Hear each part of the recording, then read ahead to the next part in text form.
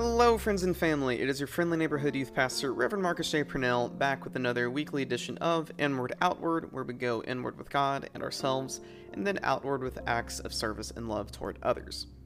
Over this past week, I've had the opportunity to listen to a number of stories and experiences that others have shared with me, from catching up on past events, things like family life, and simply checking in to see how they've been doing. Some of what I gathered included good, fantastic, and fun things going on, while other instances included not so good, not so fantastic, not so fun things. In all of these things, I chose to listen. More importantly, though, I offered a listening presence, which is what I'd like for us to think about today. But before we get any further into this, I'd like to make the following distinction between hearing and listening, because there is a difference between the two.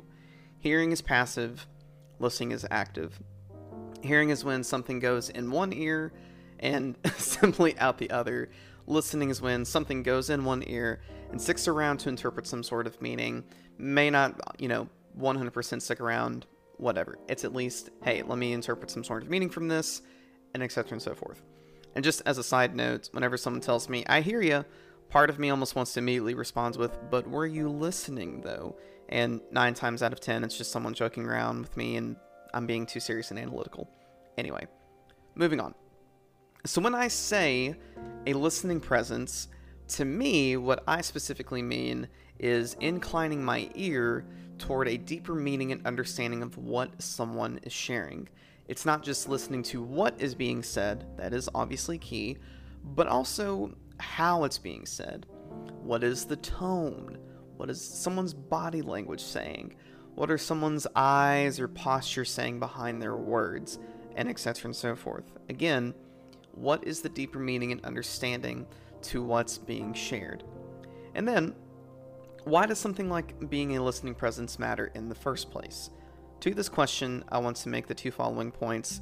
There's so much more that we could discuss and go into detail here, but just for the sake of time, we'll just summarize it with these 2 points. First, I think people as a whole, myself included, need to regain what it means to listen.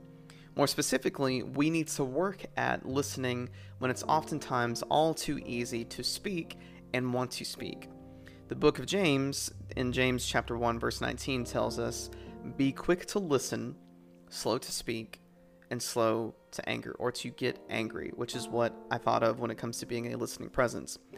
How many instances have you personally witnessed or been a part of where others have done the complete opposite of this verse, being quick to speak and get angry, all the while being slow to listen? Now, it's okay to want to share our perspectives, views, insights, and beliefs. Sure, I back that up wholeheartedly. What about the place of listening, though? What about listening and acknowledging the fact that there are other perspectives, views, insights, and beliefs outside of our own? Where is the willingness to perhaps see things from a different angle? It's not saying that we need to believe or follow with whatever someone is sharing. It's just, what would it be like to look at things from a different angle and perhaps get a different perspective? I don't know. Number 2, offering a listening presence is perhaps one of the most loving things we could ever do toward others. In my own experience, to be able to openly share myself in a way where I know the other person or persons is just being quiet and listening has not only been loving, but reaffirming toward what I'm experiencing and going through.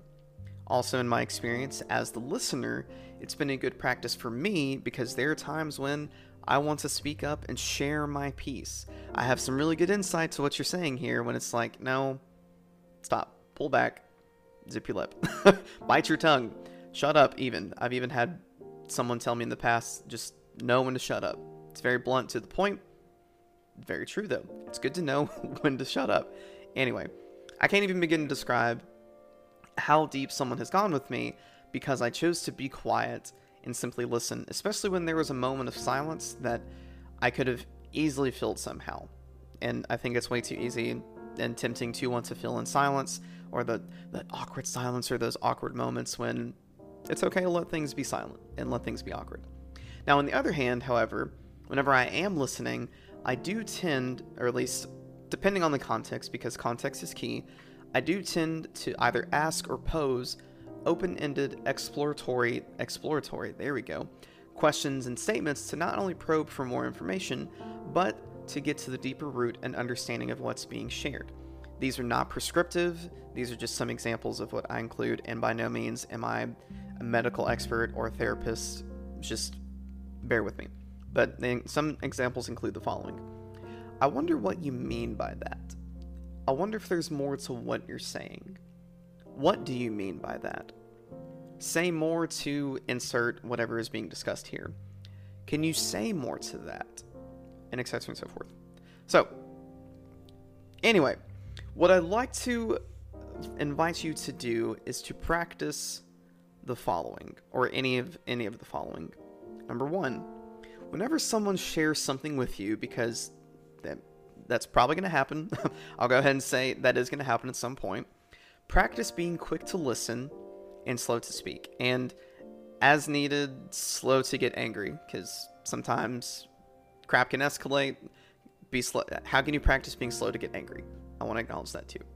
Number two, if and when the temptation to offer your own insight or advice pops up, practice posing an open-ended exploratory question or statement like the ones that I mentioned, or maybe you might know some off the top of your head. Number three, remember a time when someone offered to be a listening presence for you and how you might be a listening presence for others in turn. At the end of the day, I believe the goal is to reaffirm to others that they are loved, cared for, and heard, or listened to, no pun intended. And with that, thank you so much for taking the time to go through this week's Inward-Outward discussion. I hope you have a solid rest of your day and week, whatever it's looking like. Peace be with you, friend.